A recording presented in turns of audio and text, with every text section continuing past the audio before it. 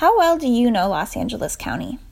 Even if you grew up here, you might not know that LA County covers 4,000 square miles and is home to more than 10 million people. You might also be surprised to learn that LA County is made up of 88 cities and 139 unincorporated communities, and includes everything from forest to coastal areas to high desert. In a place as big as LA County, there's always something new to discover. You're listening to the first episode of the Planning in LA County podcast, brought to you by the Los Angeles County Department of Regional Planning, or DRP. We help decide how land is used and what can be built where. Our planners help create healthy and vibrant communities and accommodate population growth and change. DRP is responsible for reviewing plans for development, making sure people follow rules that are already in place, and planning for the future of LA County's unincorporated communities. In this new series, we'll be sharing interviews with planning experts and stakeholders to give you an inside look into the thoughts and decisions that shape LA County into a place where people live, work, and play in a healthy and fulfilling way.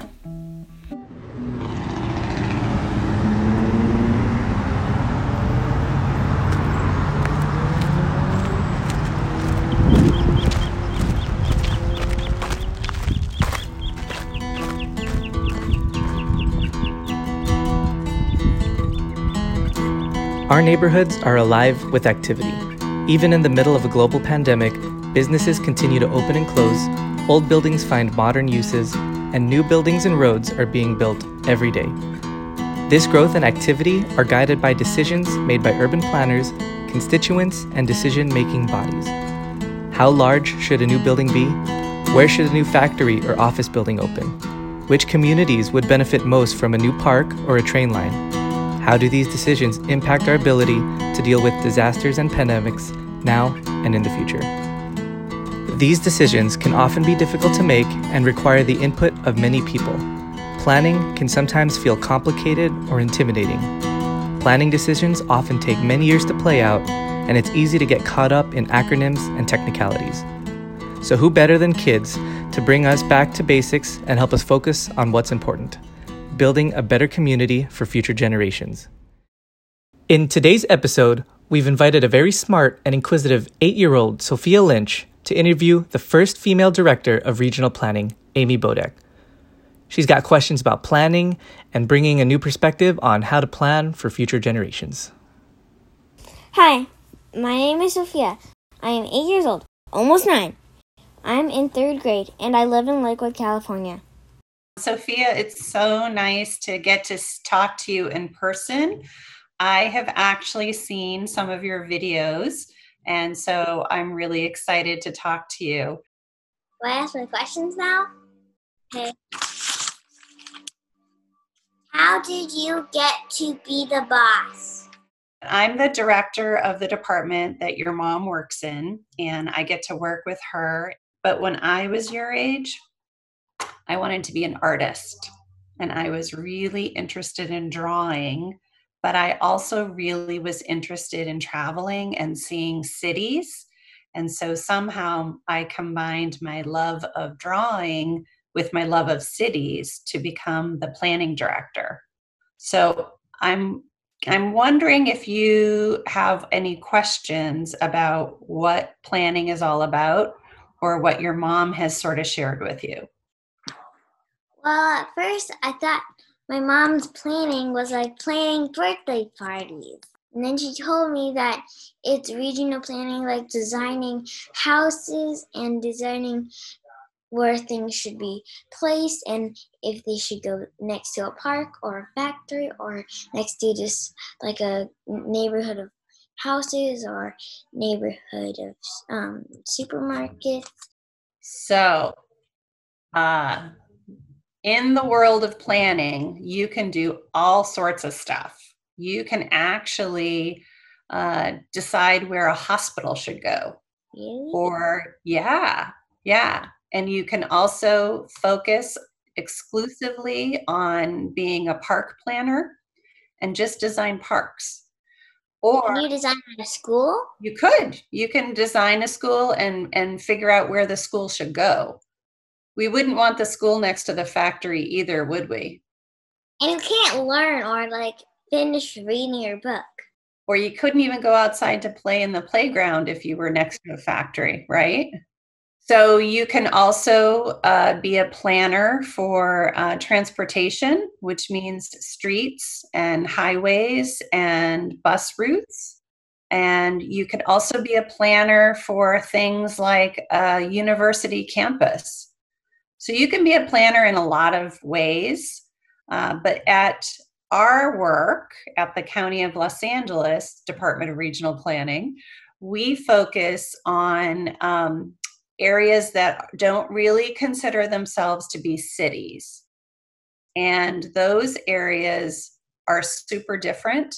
Some of them are in the desert, and then some of them are industrial areas, and then some of them are right near downtown LA.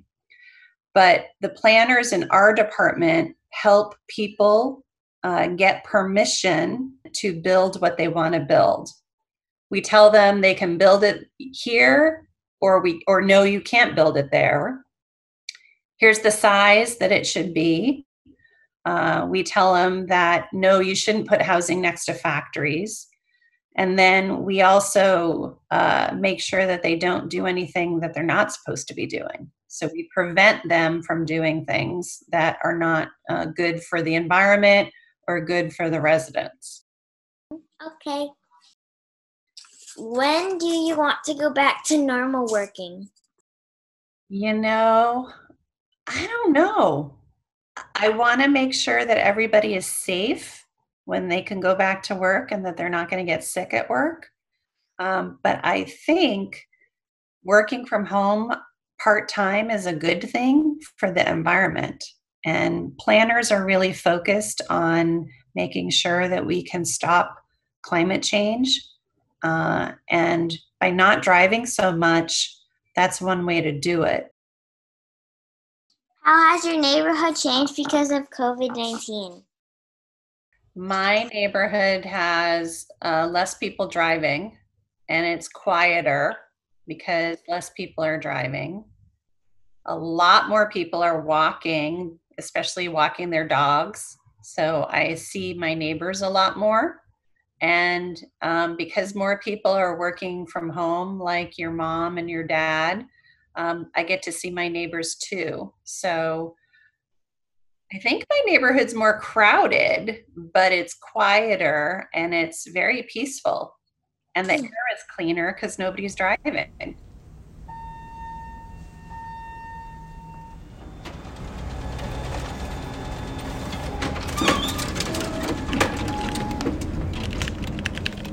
The COVID-19 pandemic has changed the way we move through space and interact with our surroundings. Because we are practicing social distancing and many of us are working from home, our radius of activity has gotten a lot smaller. Before COVID, we were commuting to and from work every day. In Los Angeles, it's also normal to drive many miles across town to see friends, eat at a restaurant, go to a museum or the beach, or to do any number of activities. But now, in our COVID reality, we spend most of our time close to home. Since our indoor options are limited, outdoor destinations like parks, beaches, trails, and public spaces within our own neighborhoods feel more important than ever. This is why neighborhood-scale planning is so important. Although LA County covers 4,000 square miles and is home to more than 10 million residents, it's made up of many, many neighborhoods, including neighborhoods in our unincorporated areas. And of course, these are the places where people actually live their daily lives. As COVID forces us to slow down and spend more time in our own neighborhoods, many of us might be thinking about the types of things we'd like to see more of in our communities. How can my neighborhood be more pedestrian friendly? Why doesn't my neighborhood have more trees to provide shade? Are there parks where I can relax and get out of my house? Does my neighborhood have bike lanes and accessible sidewalks? For some of us, adjusting to a more local lifestyle during the COVID pandemic has been a drastic shift. But for others, especially kids, having a smaller radius of activity is entirely normal. After all, if you can't go anywhere without your parents, your options are pretty limited. Okay, what areas can you make better for the things I like to do, like biking and playing? Do you get to bike on your street? And I go to the park a lot. Okay. Do you walk to the park or do you drive to the park? We ride our bikes to the park and play baseball. That is awesome. Do you know that some kids cannot ride their bikes to the park because it's either too far away or the streets are too busy? So I would say you have to have streets that are not too busy so that you can feel comfortable riding your bike on them, right? And the playground has to be close enough that you can ride your bike there or walk there. And the playground has to be big enough that you can do all sorts of stuff. So what do you think we should do to make it easier for you to get to the park? You need to have less busier streets. Yeah, definitely. You think the playground needs to be closer? No, it's good. It's only a few blocks away. Good. It's right next to my school. Oh, good. You walk to school when you go to school? No, I drive there. You drive yourself? No, I don't drive. My mom, because my nanny did when we were allowed to go to school. If you were the mayor, what would you do? If I were the mayor, which I have thought about this a lot, I would build so many parks. It would be crazy. We would have. Would you have to live in a park? No, but there would be so many more parks in your neighborhood that you would have your choice of parks that you could walk to or ride to. You ride your bike to. That sounds cool. It does sound cool. If you were going to make a park, what would you put in it? I was thinking about that, and I wrote a list of things down. Yeah. I like dogs, and I would put a dog park in. I would have a playground so my kids can run around and do their own thing, and I can take the dog to the dog park. And I would want trails, hiking trails or walking trails, and I want a snack stand. Well, I don't have to carry snacks for my kids to the park. What about a bathroom? A bathroom, definitely. We need a bathroom and we need a drinking fountain, right? In case I forget to bring water. So I would put all those in my neighborhood park near my house. Do you think I should put anything else in? I think you're good. Oh, good. I think you could draw what you think should be in a park, and you could give that to your mom, and your mom can send that into the parks department. And that would be a super good way for kids to figure out what they need in their lives. I'm gonna draw a ginormous slide. Will you draw some swings too? Uh-huh. Okay. It's like it's gonna be a roller coaster slide, but it's not the roller coaster, it's the slide. I like it. I think that I would go on that one. Hang on, let's zoom out for a bit. Before we can make our streets better for walking and biking, and our parks better for playing, how do our urban areas get established in the first place? How do we decide where to build a city and what goes where? What goes into planning a city? All sorts of things. So first you have to figure out why you want to put the city where it is, right? So usually a city is created or developed over time, and there's usually a reason that it's there. Maybe it used to be on a trading route, or maybe it has a harbor like Los Angeles, and that's why LA got developed. But you have to look at what kind of city you want. Do you want to have a city where it's all housing and everybody lives there? And if so, then you have to make sure that you have all of the amenities or benefits for the housing and the people who live there, like schools and playgrounds and parks and things like that. You don't really want to have housing right next to like a garbage dump or someplace like that, right? My mom told me about that. Like, you don't want it next to a factory because it's going to be so loud. That's right. How would you feel if your bedroom was right next door to like a factory and it was smelly and noisy and dusty? I wouldn't be able to sleep. I know, right. So we try to separate those uses from where people are going to live. And when we are designing new neighborhoods, we try to make sure that we have all of the fun things for the neighborhoods to do. Like I said, like parks and playgrounds and swimming pools and things like that. Takes a lot of work though.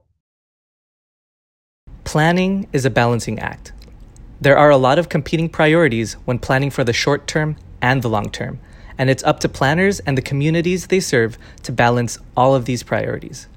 For example, we need more affordable housing, but we also need to avoid development in hazardous areas to ensure that residents are safe.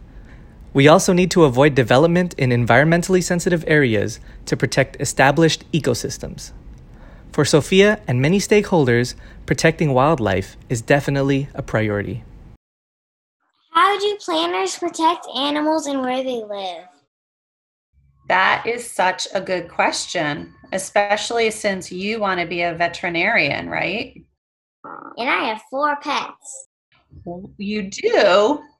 What kind?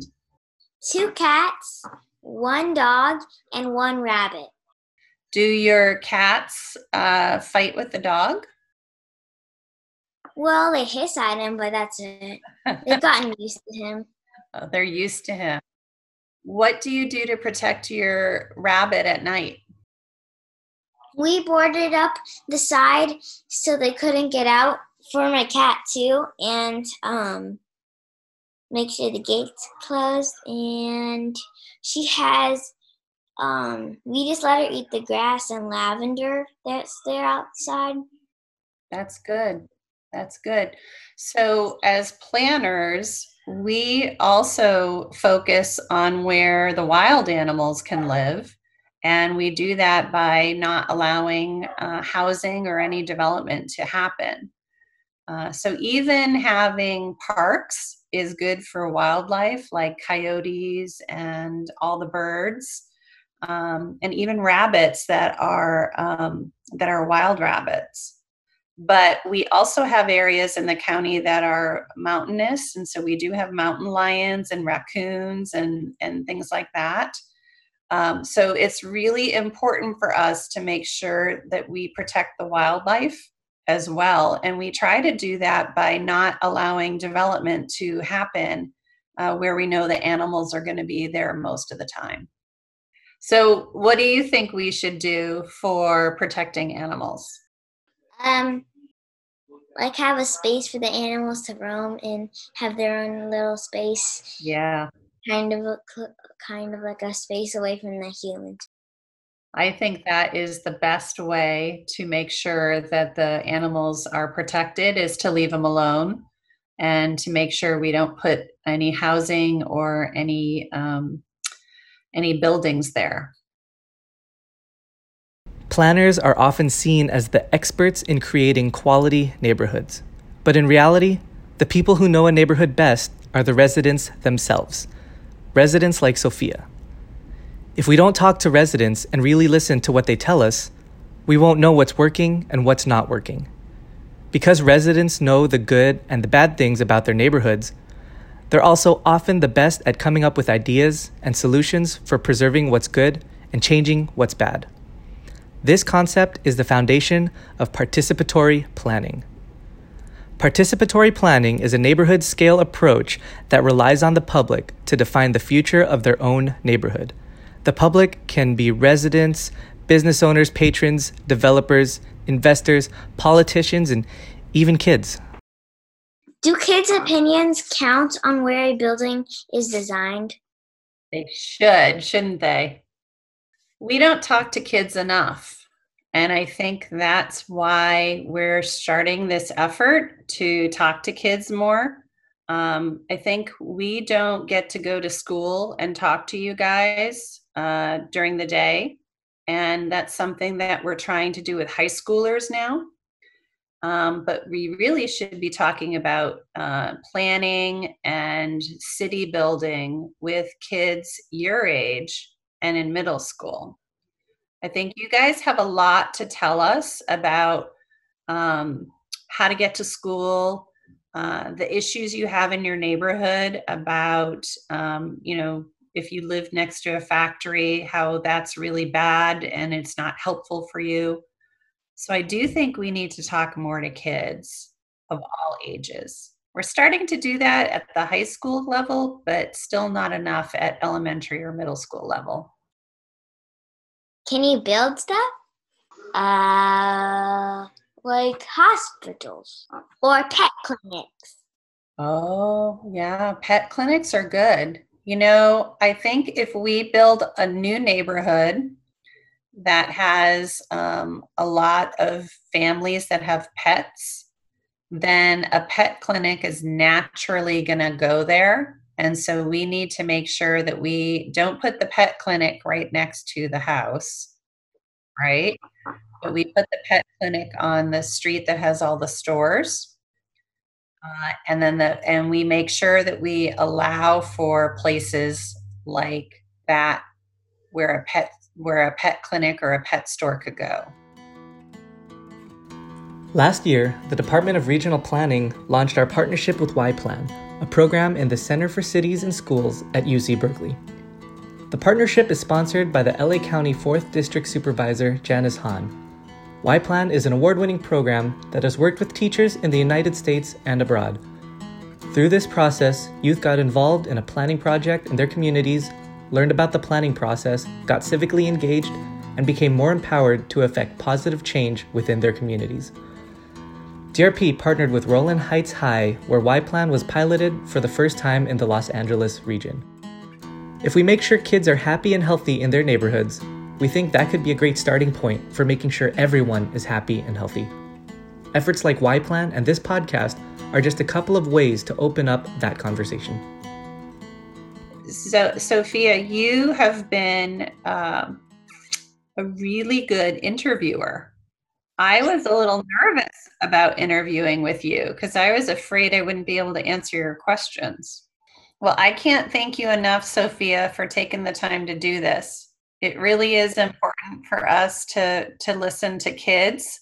And this is the very beginning of us doing that. And so you are our very first one. If you found this episode interesting and want to get more involved in the planning process, there are lots of ways to participate. Visit planning.lacounty.gov to learn more about community plans and ordinances in the pipeline, and tune into our weekly Regional Planning Commission hearings every Wednesday to learn more about proposed projects in the unincorporated areas and give public comment. You can also sign up to our email list to keep up to date with planning efforts in your area. To sign up, visit planning.lacounty.gov/listserv.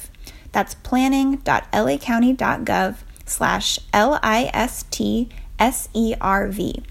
Subscribe to learn more about our efforts to provide safe and affordable housing, prepare for climate change, protect communities living near industrial uses, encourage transit-oriented development, preserve historic resources, and more. The Department of Regional Planning is still working hard to serve the public during these uncertain times. All of our regular in-person business is now being conducted online, including community meetings and public hearings. If you live in an unincorporated area, you can visit our website to submit a project application or report a zoning violation. Again, that's planning.lacounty.gov. And follow us on Facebook, Twitter, and Instagram at LACDRP. Thanks for listening.